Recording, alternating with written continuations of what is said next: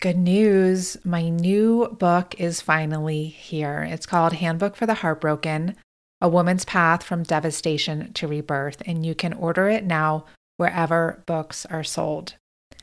I wrote this book after the 5-year span between 2016 and 2020 when I experienced serial heartbreaks that rocked literally every area of my life, my health, relationships, money, career, social status, and even my very sense of self. And along the way, I really got to experience firsthand how dysfunctional our culture's relationship is to loss. I saw how we live in a heartbreak illiterate world that's obsessed with success and shackled with isolation and ignorant of how valuable our suffering can be for our growth and our evolution, not only as individuals, but also as a collective. So this book expands the conversation around loss beyond just breakups and bereavement, although we definitely cover those too, in order to include falls from grace of all kinds, personal, professional, and collective. So whether you're experiencing hardship now or know you have past hurts that are holding you back in certain ways and still need healing, this book is here to support you. It's also a great book to gift to clients, family members, friends, just other women in your world who are going through a challenging time. It will show you that it's only through fully turning toward your heartbreak with support, courage, and compassion that you can heal.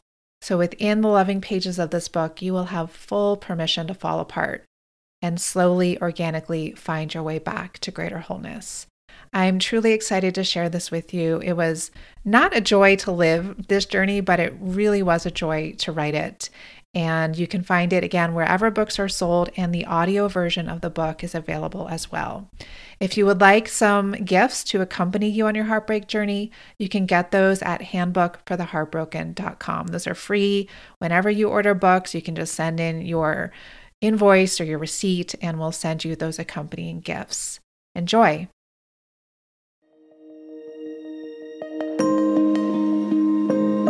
Hello. Welcome to the Sarah Yvonne Stover podcast, a space to come home to your inner wisdom. I'm Sarah, best-selling author and teacher of women's yoga, meditation, and spirituality. And this podcast was born out of my own desire to hear Dharma talks, which are what the Buddhist tradition calls wisdom teachings, through the distinct lens and voice of the sacred feminine. Here, I'll share these very talks, along with rich conversations about all different facets of the feminine spiritual journey. But above all, I created this because I believe that when a woman gets still and quiet enough to hear her inner wisdom, she's able to live her true path in the world. I hope this podcast helps you do just this. I'm happy you're here. Let's dive in.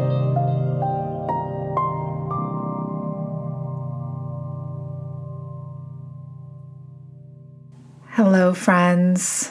Happy October. I hope that my words are finding you staying well. And I am looking forward to sharing with you today a really wonderful conversation that is suiting for this season as we transition from autumn to winter and into the season of rest. But before I go into introducing today's guest, I also want to let you know that I'm very excited, very grateful that I'm going to be leading my first in-person retreat in a couple of years. Since 2019, I haven't taught an in-person retreat. And it's going to be taking place over the weekend of October 22nd to 24th here in Colorado at the Buddhist Retreat and Meditation Center, Shambhala Mountain Center. Just a beautiful place if you haven't been there. Very sacred land, very sacred stupa. And the theme for this retreat is Filling Your Well, a women's yoga, meditation, and nature retreat. So this is all about replenishing ourselves both at the depth and at the surface, replenishing our deep inner reservoirs of just resourcing our centers, our inner ground, those places within us that can never be rattled by circumstances in life, and also rejuvenating externally just through more rest, through more time in nature, healthy food, walking, yoga, meditation, connecting with other like-minded women. We already have just a really wonderful group gathering, and if you would like to join us, please do. Full vaccination is required to be at that retreat center, and you can find more information at shambhalamountain.org and also at my website, sarahvonstover.com. I'll put the link in the show notes as well. So now on to today's conversation. Today I'm speaking with the very wise, very beautiful inside and out, Tracee Stanley. And Tracee is the founder of Empowered Life Circle, and she shares teachings that are inspired by more than 20 years of study in the traditions of the Himalayan masters and the Sri Vidya Tantra. The focus of her teaching honors life as a ritual, and she's devoted to yoga nidra, meditation, self-inquiry, nature as a teacher, and ancestor reverence. She is the creatrix of the Empowered Life Self-Inquiry Oracle Deck and host of Radiant Rest podcast, which celebrates the practices, teachers, and traditions that prioritize the rituals of rest, sacred dreaming, and self-care. Tracee's book, Radiant Rest, Yoga Nidra for Deep Relaxation and Awakened Clarity, was published by Shambhala Publishing last spring and is now available where books are sold. You can learn more about Tracee at radiantrest.com and traceeyoga.com, and that's Tracee with 2 E's. And today, Tracee and I talk all about her new book, Yoga Nidra, why this practice has been so transformational for her and her students. We're talking about the practices and activities that are most supportive for her during this particular stage of the pandemic, and so much more. So I hope you enjoy our conversation. I hope it inspires you to slow down, rest, listen, and just honor these more yin, feminine dimensions of our being in a world that does not. All right, and now please welcome Tracee Stanley. Welcome, Tracee. It's really Thank you nice so to much. be here with you. Yeah, it's great to be here with you too. And we always start our conversations here on the podcast with a personal check-in. So I invite you to share with us just where you're joining us from, and also how you're doing at the levels of body, heart, and mind. Well, I am joining you today from northern New Mexico, from the land of the Tewa, very close to the Tesuque Pueblo. And,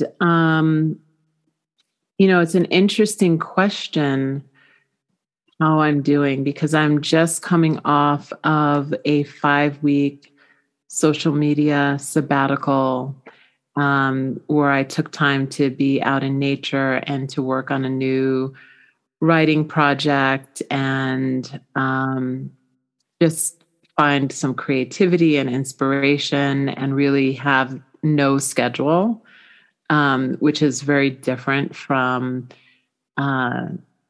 having released a book in March and having a schedule of all the things that needed to be done. And so this morning, I was just sitting out on my deck and just writing and mind mapping and, post meditation practice and just feeling into the flow of what it feels like to be free. And I then had to run an errand. And as I was running my errand, a dear friend called who was in severe distress. And it was just this remembering of the ebbs and flows of life, right? And how in one moment we can feel free, and in the next moment we can be feeling distressed. And that it's so important for us to have tools that kind of help us to navigate those ebbs and flows. So that's kind of where I am today in this moment. It sounds like a rich place. And yeah, just you naming that's just so much of the paradox of the human experience, that we have these huge ranges, and then the task is how do we anchor ourselves within that? A lot. Yeah, it is a lot. And I also would say that I think one of the things that came to me as I was having that conversation with my friend is just how important also community is. And the community doesn't have to be 100 people. It can be 3 really close beloveds that have also done their work and are able to reflect and share and hold space. Yeah, because it's like the intensity needs to be moved through our bodies, and sometimes it's too much for an individual body, and then we need other bodies with us. We need to do it together. Mm-hmm. And I'm curious about your 5 weeks off of social media. I've done that at different times, and it's always been so fruitful for me. I still hold to, like, I still wish that we lived in a world without social media, while I also partake in certain benefits of it. And I'm just curious, did you notice many differences just in your state of mind, your state of being, just being off of social media? How was that for you? Well, it was wonderful. I, like you, I would prefer a world without social media. But at the same time, I do recognize that, especially during this time of the pandemic, it has been a great connector and a great builder of community. And I myself have been connected to teachers and wisdom that I don't think I would have been connected to if not for some form of social media. So, what I can tell you is my reason for disconnecting from social media and knowing that I was going to be in a creation flow of creating a new book and creating a new oracle deck is that I am really clear that there's a certain amount of my prana and my Shakti that can go towards social media that I need for my own creativity and for my creative projects. And so I just felt, a return of almost like my prana being withdrawn, even from the awareness of social media, of Instagram or Facebook. And so that was really interesting. And then the other thing that I noticed was the depth of connection and the type of connection from some of my close beloveds shifted. I started to receive phone calls, right, which is something that is rare. I started to receive very heartfelt text messages, kind of checking in. And so I think the depth of connection shifted because in our social media world, there's a lot of instant gratification that I think happens. And I think that also gets transferred into how we communicate with each other. We forget to even ask how one is doing, right? It becomes, I feel like there's a little bit more of a transactional vibration in communication on social media. So I was really enjoying being able to connect to people in a different way. And, when I withdraw my prana or my Shakti from something, it's really like a complete pratyahara. So when I turned the my Instagram back on, I literally forgot how to use the app. And so it was like, okay, this is interesting. And now I kind of get to be a witness to what's in the feed from a different vibration. And I've had this intention for a while to, at some point within the next year, to really just completely extricate myself from social media altogether. I think there are other ways and better ways in which we can be in community. So it was just a nice reminder to not jump back into the complete flow of what's already happening in that vibration, but to basically just, connect using Instagram as a tool that has awareness behind it as far as how I'm using it. And just to continue that and to know that it doesn't need to be anything more than that. Yeah, I relate to all of that. And Tracee, one of the other questions that I like to ask at the start of these interviews, especially just during these times of COVID, and a lot of people are saying that now we're in the fourth wave of COVID with the Delta variant. And I'm curious what, obviously going off of social media was part of this, but what is really nourishing and sustaining you right now? What's really feeding you during these rather intense times?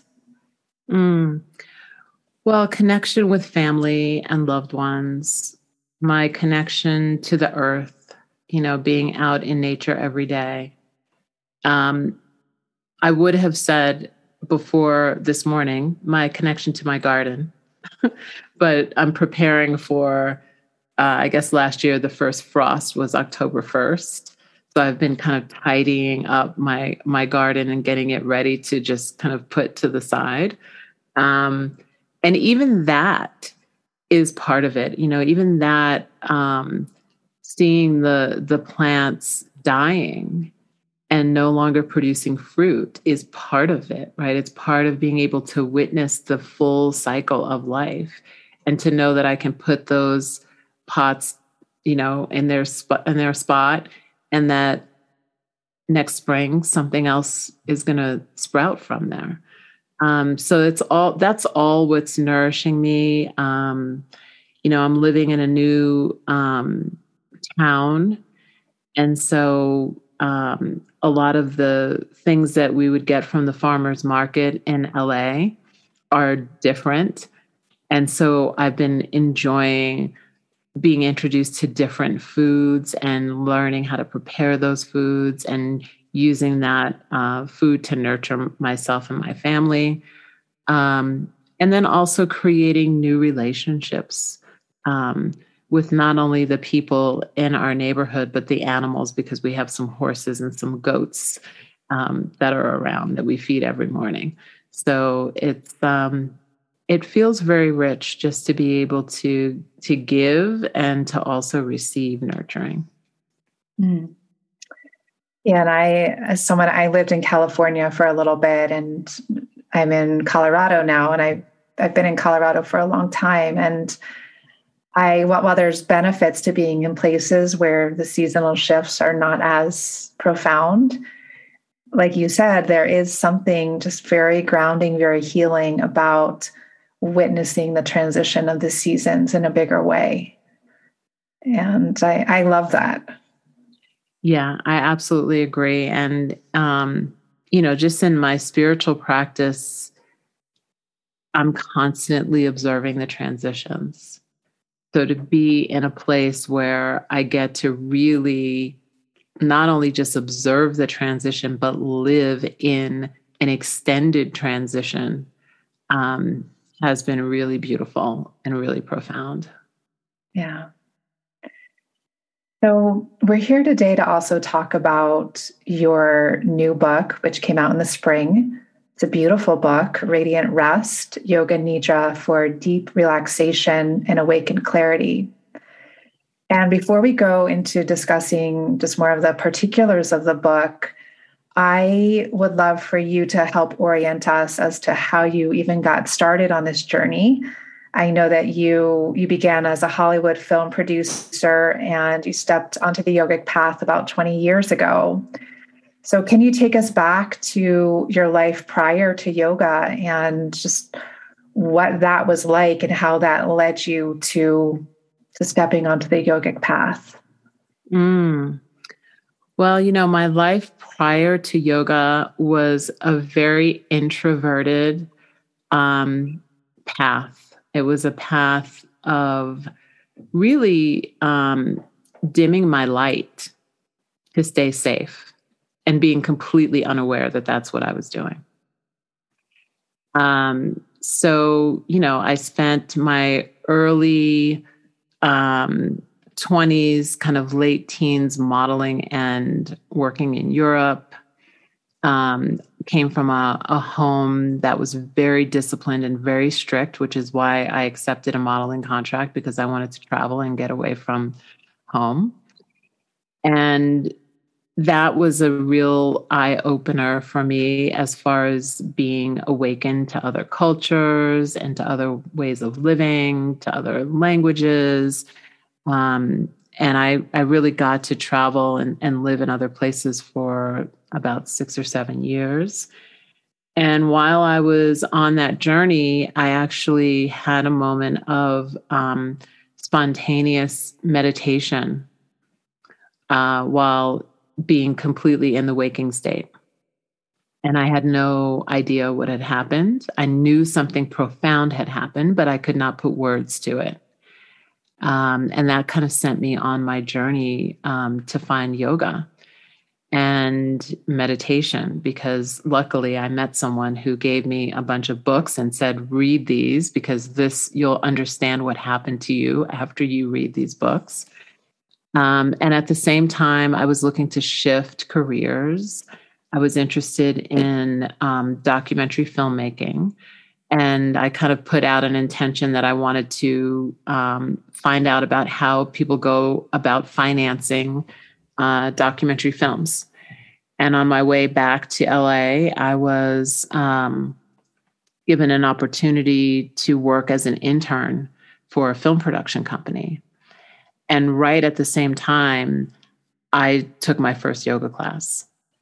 And so I think I was pretty fortunate that my film career began also with a practice of yoga, because yoga became the foundation really for me to stay calm in the midst of turmoil, to stay grounded, to be able to kind of see through different eyes what was happening around me, because a lot of people, as the company that I was working for started to become more and more successful, people started getting lost kind of in the success and in the fame and in the money. And yoga was always my anchor. So that's kind of how I started. And luckily, one of the practices that I was introduced to 20 something years ago at this point was the practice of deep relaxation and yoga nidra. And that was a practice that I returned to time and time again. One, because the state of consciousness that I fell into was very similar to how I felt when I dropped into that state of just spontaneous meditation, where I felt this bliss and peace that was kind of coming from the inside. And it was very clear to me that it was not something that was outside of me, that it was kind of a state that was already present. And so that was one of the practices that I really returned to over and over, working in film 14, 16, sometimes 18-hour days, in order to really stay clear and present and grounded. And I just fell in love with the practice. And the more I learned about it and learned about the history of the practice, the more I think became obsessed with it. Mm-hmm.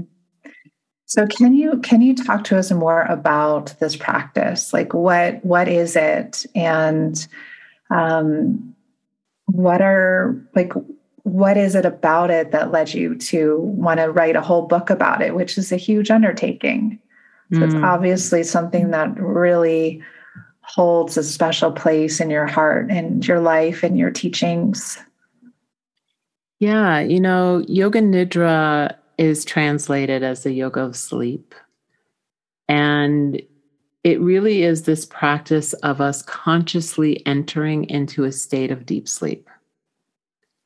It's a place where we give ourselves permission to allow our body to physically fall asleep and allow the mind to fall asleep. But we are always in touch with this part of us that is always awake and aware. So we allow consciousness to kind of weave through the waking state, the dreaming state, the deep sleep state, and even moving towards what's called the fourth state, or Turiya, which is said to be this place that is peace beyond words.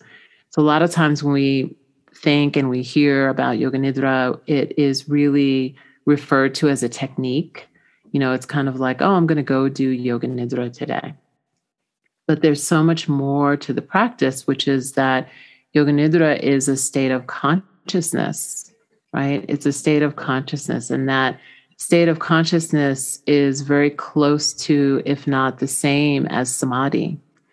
Yoga Nidra is also a goddess, right? So we can think about Yoga Nidra as being this goddess that has the Shakti of repose and the Shakti of kind of nurturing, unconditional love, unconditional support.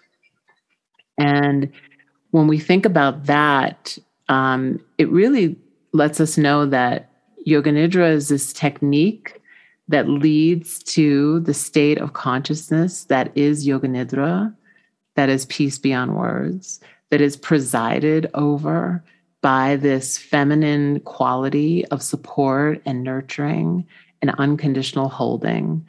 And even if you don't like the idea of kind of personifying a goddess like Yoga Nidra, you can think of this feminine quality of the earth, right? That the earth is there and the earth can hold you as well as anything that you are holding, completely unconditionally nurturing and supporting you. And so the practice of Yoga Nidra is this deep practice where we can access deeper states of consciousness, that we can access some of the slower brainwave states, as well as some of the places in sleep that are, could take a couple of hours for you to reach them. So we have a portal to a lot in Yoga Nidra. We have a portal to deep rest and relaxation, a portal to the awakening to our lives, because we learn to stay awake and aware during the transitions, like we were just talking about, right? Those transitions between the states of consciousness, our consciousness is awake and weaving through them. And when we come back from the practice of Yoga Nidra, we are really more wakeful in the waking state. And some of the things that may be normally concealed from us in the waking state, we become more attuned and awake to. So it's a practice of awakening. As much as we like to say it's yogic sleep, it is yogic sleep, but it's also a practice that helps you to wake up to your life.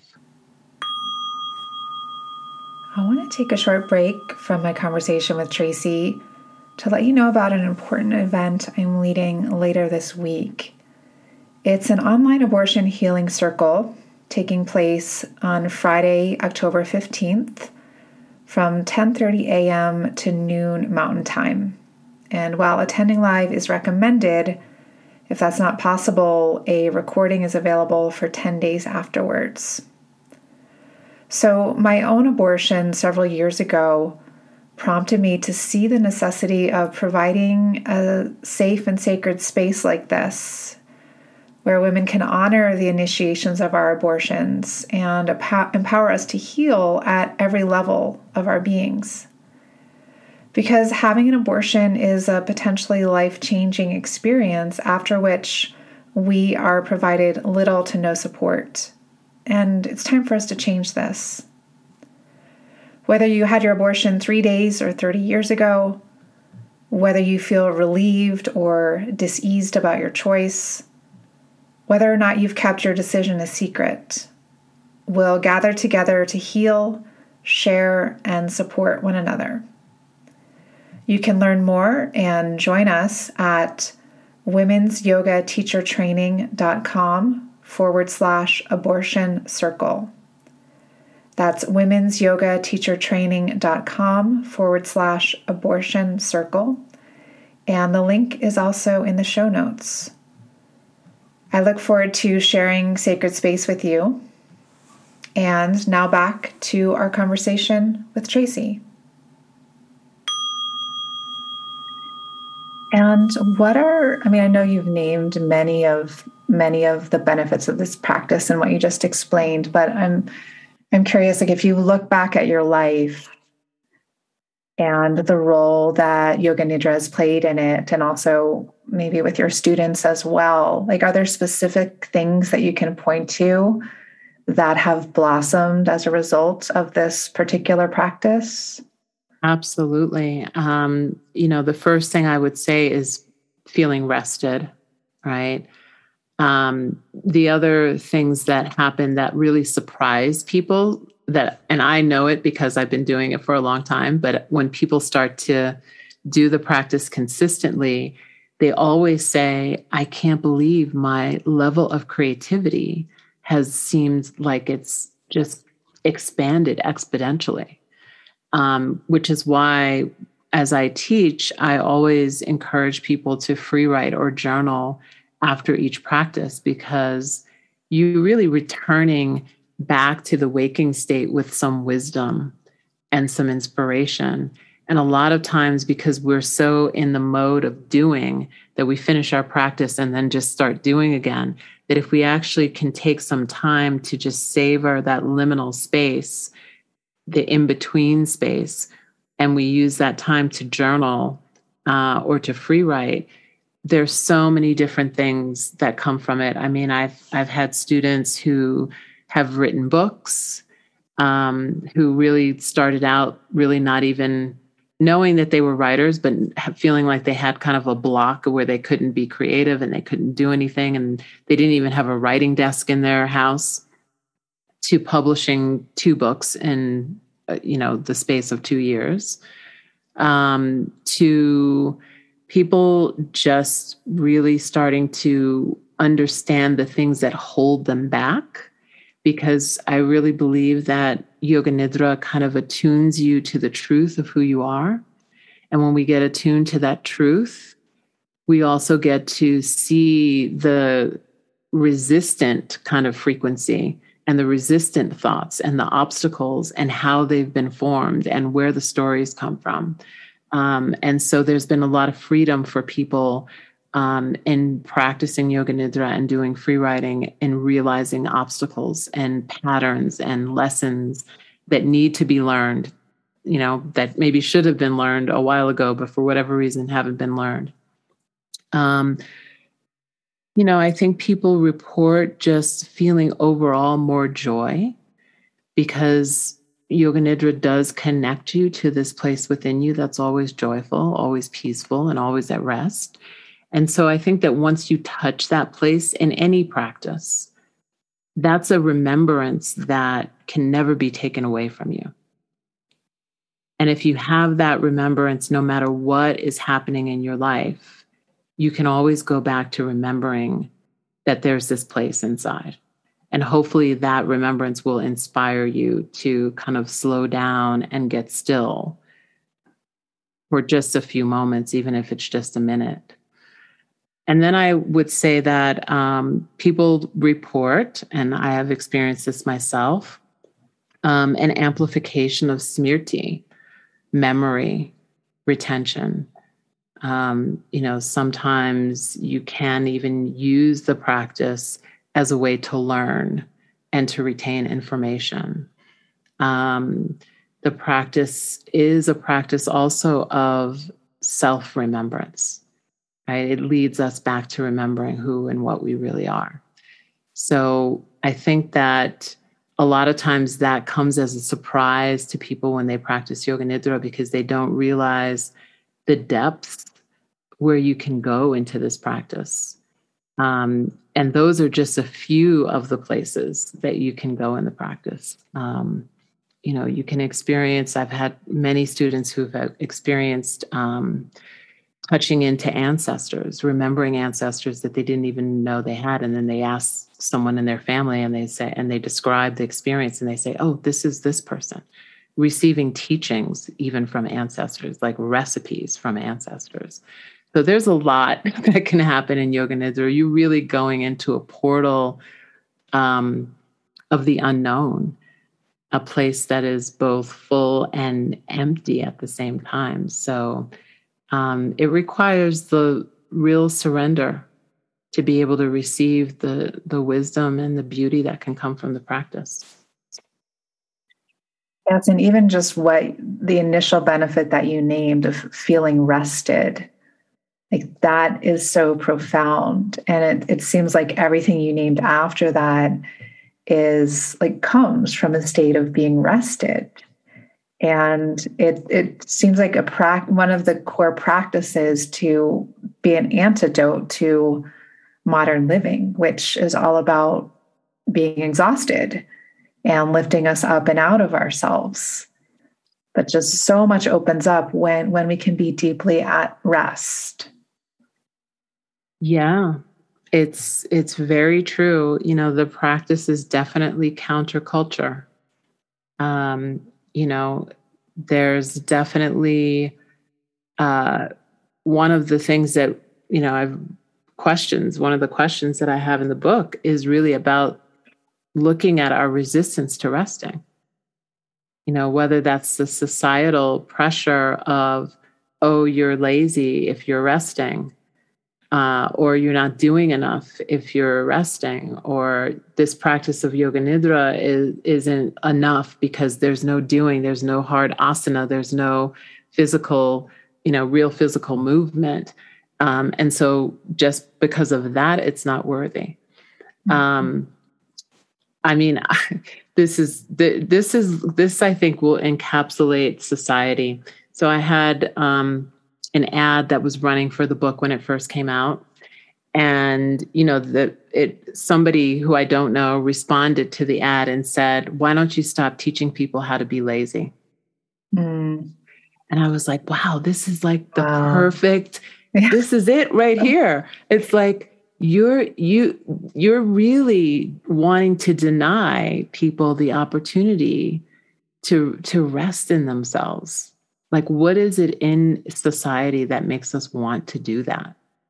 Yeah. And so, of course, society tells us that everything that we need and everything that we want is outside of us. And we need to work hard to get it. That's the only way you're going to get it, is if you work yourself to the bone. And then maybe by the time you're 70, you can retire. And then what? Right? Yeah. So I think that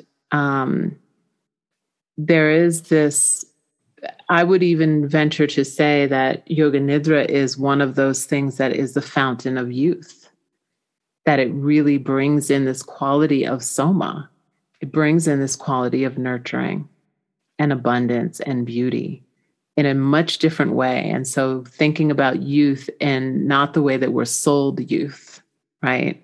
In the bottle of the anti-aging, whatever, but really in the eternal knowing of who you really are. Yeah. Yeah. And, something that I learned in reading your book, in which you named here again today, is that this was initially a goddess practice. And that makes so much sense because it is so yin, it is so feminine. And you mentioned that it was a devotional practice to the great mother teacher, Mataji. Am I getting that right? Yeah. So, here's the thing, is that Yoga Nidra, the goddess, is referred to in the Devi Mahatmya. That is part of the Markandeya Purana. And so this is thousands and thousands and thousands of years old. One of the teachers in the lineage that I originally learned Yoga Nidra was actually taught the practice and the secrets of the sound of Om, which all relate to the states of consciousness and Yoga Nidra, by a woman he referred to as Mataji.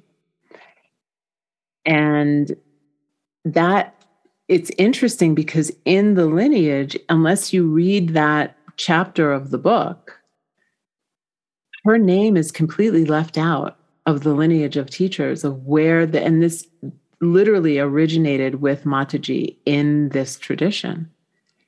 And then we have to think about most of the teachers that are offering their schools of Yoga Nidra are mostly male teachers. And I studied with many of those male teachers, even some of the female teachers. And not once did I ever hear that there was a goddess Yoga Nidra. And I had been chanting in different ways the Devi Suktam. And, Ya Devi Sarvabhuteshu Nidra Rupena Samsita Namastasye, Namastasye, Namastasye, Namo Namaha.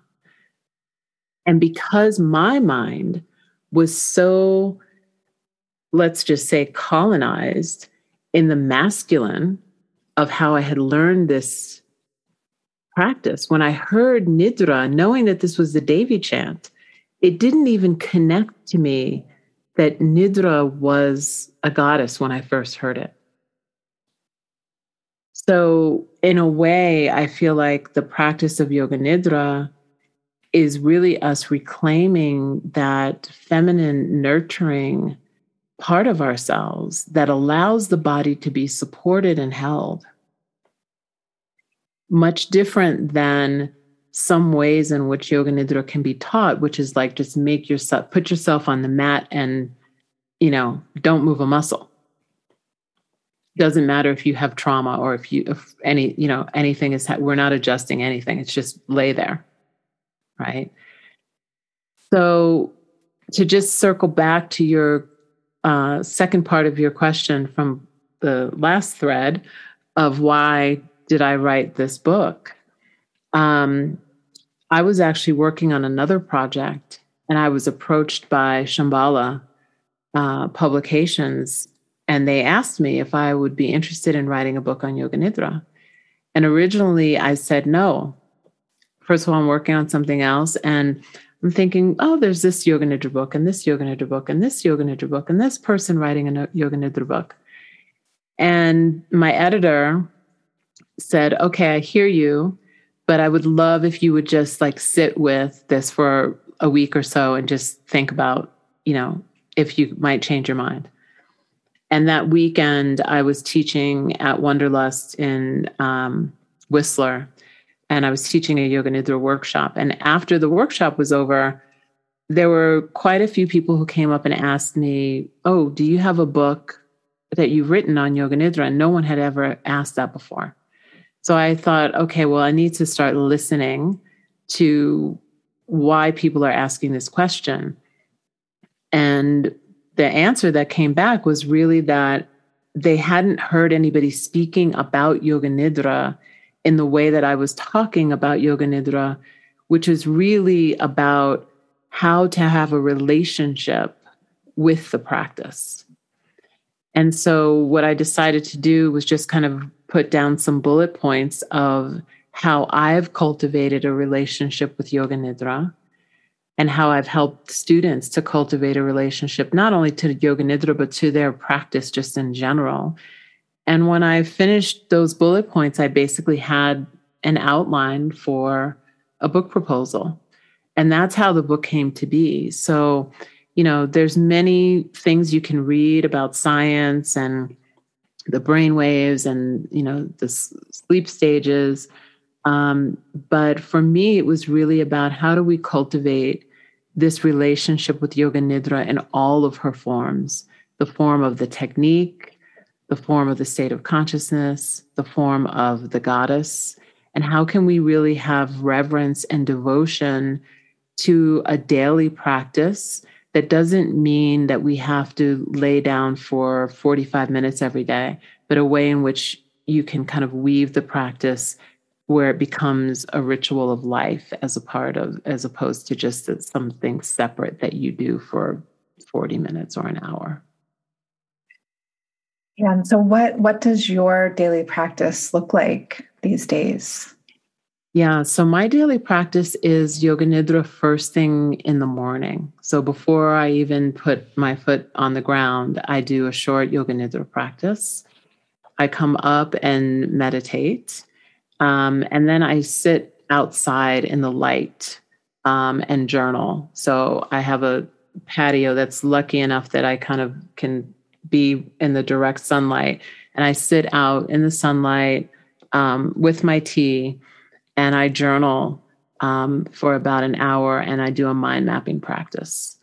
And that mind mapping practice really just informs everything for the day.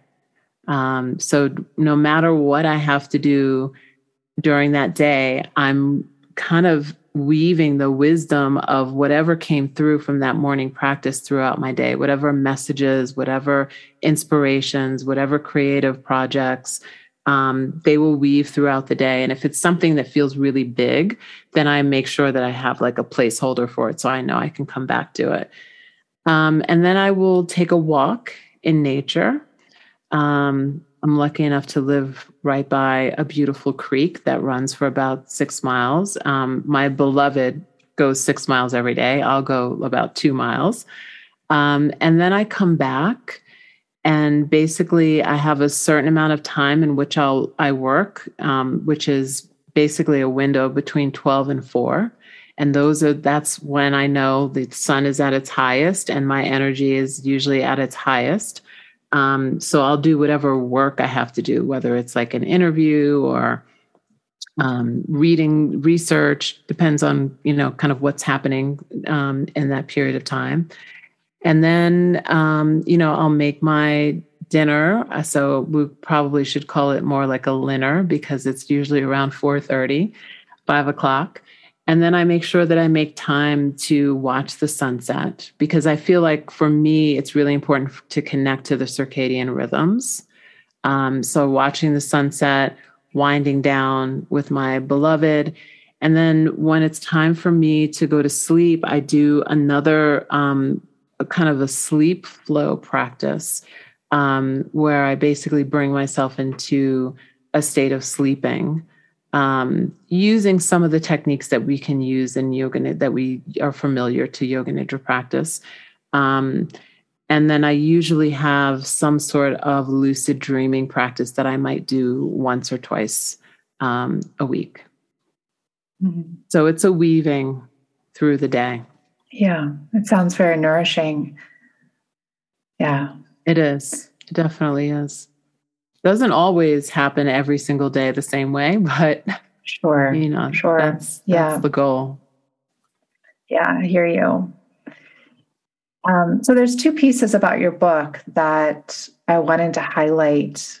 And one is the space that you gave to race-related stress and also to connecting with ancestors. And so let's take the first piece of that. You really flesh out how Yoga Nidra helps with race-related stress, which is also so important right now. I mean, it has been for a long time, but it's with all that has erupted in the past couple of years, it's even more so. And so I'm curious, as a woman of color, how have you noticed that Yoga Nidra helps with this race-related stress? Well, what I would say is that this stress, as you said, has been present from the first moment that any person of color, especially Black people, stepped foot on this land. And it's something that there really haven't been a lot of tools to be able to have as an antidote, right? Because in our DNA, there are messages that are basically saying it is not safe to rest. My It's like the life, nervous system is always on high alert. yeah. I mean, it's not safe to rest because my ancestors could have been killed if they rested, if they were enslaved, right? And so I think everybody in the world can probably look back at some part of their ancestry, some part of their heritage where people were enslaved, people were not safe, people were in war. There was not time or a place to be able to rest. And so this idea of toiling and this idea of you're not going to get ahead unless you work, and that, you can be seen as lazy. That's a very common thing, that the stereotype for Black people is that they're lazy, that you don't want to be seen as lazy. So you're not going to rest, right? You have to take care of your family. So you might even have more than one job. And I'm talking about like modern day, not even, 100 years ago. So I think that what is shifting is a few things, is that first of all, this is where we can say social media is a good thing, is that people are starting to get the message that they need to be able to rest, that they deserve to rest, that they're worthy of rest, and that in fact, rest is our birthright. It's the birthright of every person on this planet. And so for Black women in particular, having this permission and then having tools and having people who can guide you into how to rest safely is important. So whether that tool is Yoga Nidra, as a deep tool that is not only a tool to rest, but it's a spiritual tool. It's a tool of awakening. Or if it's the work of Tricia Hersey from the Nap Ministry, talking about rest, inspired by the work of Audre Lorde, that is another tool. There are a lot of women of color that are talking about rest as a way to be able to reclaim this birthright that we all have. And so I think that what it comes down to is people modeling for you, because sometimes we don't know that it's okay to do unless we actually see someone else doing it. I was actually lucky enough that my dad was a very successful entrepreneur, but he always valued his rest. And he actually decided that rest was more important than really having a social life. So he was always in bed at like 9 o'clock, and he was always up before the sun rose. He was always fresh, and he was always vibrant, and was much younger than his years because he really valued rest. And so luckily I had that model already. A great model. Yeah. He was a great model. And there's so many people though that haven't, it's like, I'll rest when I die. Yeah. I'm not going to take a nap. I don't do that. I don't take naps. I mean, I can't tell you how many people I've known in my life who say, I don't take naps. I don't do that. I'm not going to do yin yoga. I'm not going to do yoga nidra because that's like a lazy person's yoga. So when we get to see and hear, and this is shifting because I see this shifting, once you start seeing corporations using rest as a promo code for something they're selling, you realize like this has now made it into the mainstream. This is now becoming a very mainstream idea that we need to have such a thing as sleep hygiene, that we need to be able to take naps, that we need to be able to rest. And, the biohacking community is already all over and on top of Yoga Nidra, renaming it with other acronyms and different things. So when we see this happening, we know it's moving into the culture, and hopefully it's going to continue to take hold. And I think that in some ways, the pandemic really helped to shine a light on how exhausted everybody really was. That it did. That it Yeah. did. I That don't care who you that are. you can't feel until things stop. Correct. It's like things stopped. And then people were like, oh, okay, I have a week because I think the pandemic's going to last for a week. So I have a week where I don't have to do anything. And then it's like, oh, all I want to do is rest. I didn't realize how exhausted I am. And that this week is actually not enough for me to catch up on the rest that I really need. Yeah. And it eliminated FOMO because, there were no other options. There was nothing you could miss out on. Just nothing was happening. That's right. That's right. And the people, I think that what happened was the people that used those first couple of weeks in the lockdown period to do stuff, like making lists of all the things that they needed to do, like, oh, I finally have time to do all these things. They also, at some point when things didn't shift, were like, wow, what made me feel like I needed to do as opposed to rest without balance? I'm not saying I didn't do anything. I tripled the size of my garden during that time, but there has to be a balance, right? And I think that's part of what we also got to see was that the world and we as a reflection of the world were actually out of balance, like way out of balance. Yeah. And so, Tracee, you and I, in a prior conversation, we discovered that we have a mutual teacher, Daniel Four, who teaches about ancestral healing. And so he wrote a great book called Ancestral Medicine. And we were both studying with him during the pandemic. And I love how you weave in some of those teachings into the book, of those teachings of calling in the ancestors to help create a sacred space. And you mentioned today in our conversation about some of your students getting messages from their ancestors. And I'm curious what role your ancestors play in your spiritual practice and in your teachings now. That's a wonderful question. So my Nana has always been with me in my teaching. And I actually talked about this like 10 years ago in this movie called Yoga Maya. My Nana was a preacher. She was extremely devout. She was the essence of nurturing.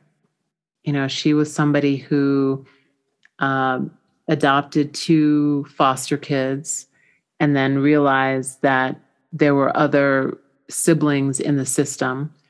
And before we knew it, there were 6 other kids in the house, right, that she was taking care of.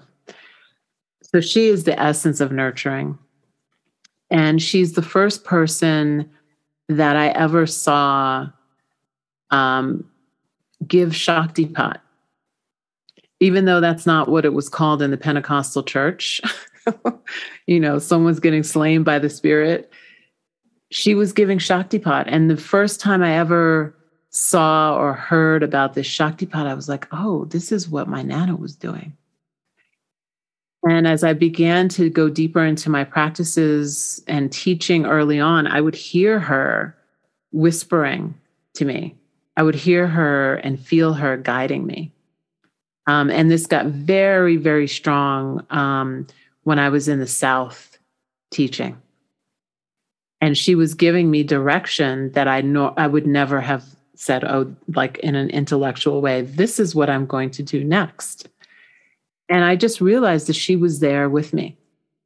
She was there with me. And so I feel like she, excuse me, amongst others that have come lately, like literally, there's been a lot of ancestors that have shown up since the pandemic. That veil has gotten very thin.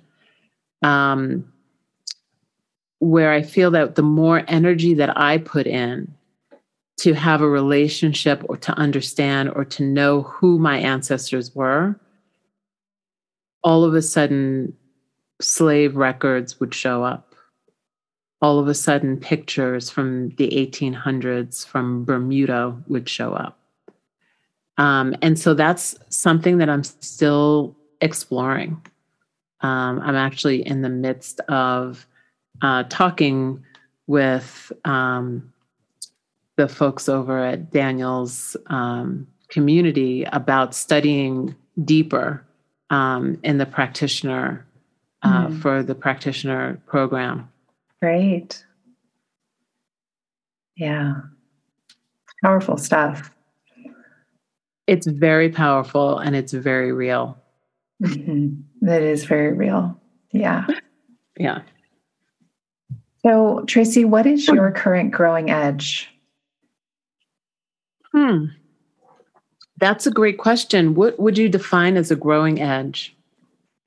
Something that's kind of challenging you or growing you that you're leaning into? I think leaning into my daily practice, not getting too comfortable with relying on outer teachers. I think that in the last couple of years, there's been a lot of teachers that are just not really upholding the standards of what it means to be a spiritual teacher and guide.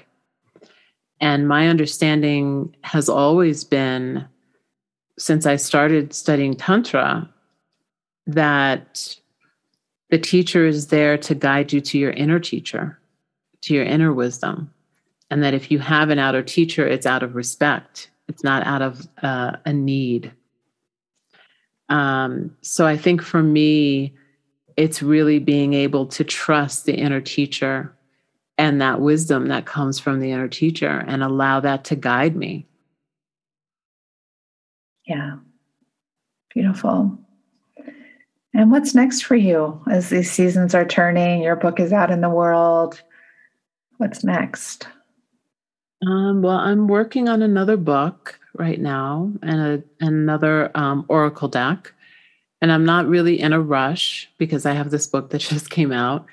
So I'm really kind of sitting with listening. The oracle deck revolves around nature.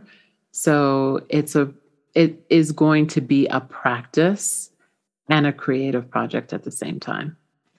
So that's what's happening. Great. And Tracee, how can listeners find out more about you? Where can they find your book? Do you have anything upcoming that you want to share with our listeners? Yeah, I think the best place to find out about the book is radiantrest.com. We have a book club that is virtual. It's like a hybrid virtual and live book club. So if you have the book and you want to go deeper into the practices, that's something that people can do. And then I have other ways to kind of connect with me and practice through empoweredlifecircle.com. So those are the main two ways. And I always have things happening here and there. So either one of those websites will kind of get people tuned in to what's happening. Great. You've shared so much here today, and I'm just curious if there's anything else that you want to share or say before we depart. I think just asking people to remember that they are worthy of rest, and not just rest, but deep, deep healing rest. And that there's many ways to go and find that, not just my book or my podcast. There's many teachers who are teaching rest, who are teaching yoga nidra. Find somebody that resonates with you and explore. It's a worthy journey. Amen. Thank you, Tracee. Thank you so much, Sarah. Really appreciate you. Many blessings. And you too. Thank you so much for joining me and for taking this time out for yourself. If you enjoyed today's episode, I'd be very grateful if you'd take a moment to rate and review this podcast. That way, other women who might enjoy it can better find it. Also, don't forget to hit subscribe so you don't miss future episodes. And until next time, I'm sending you my heartfelt support.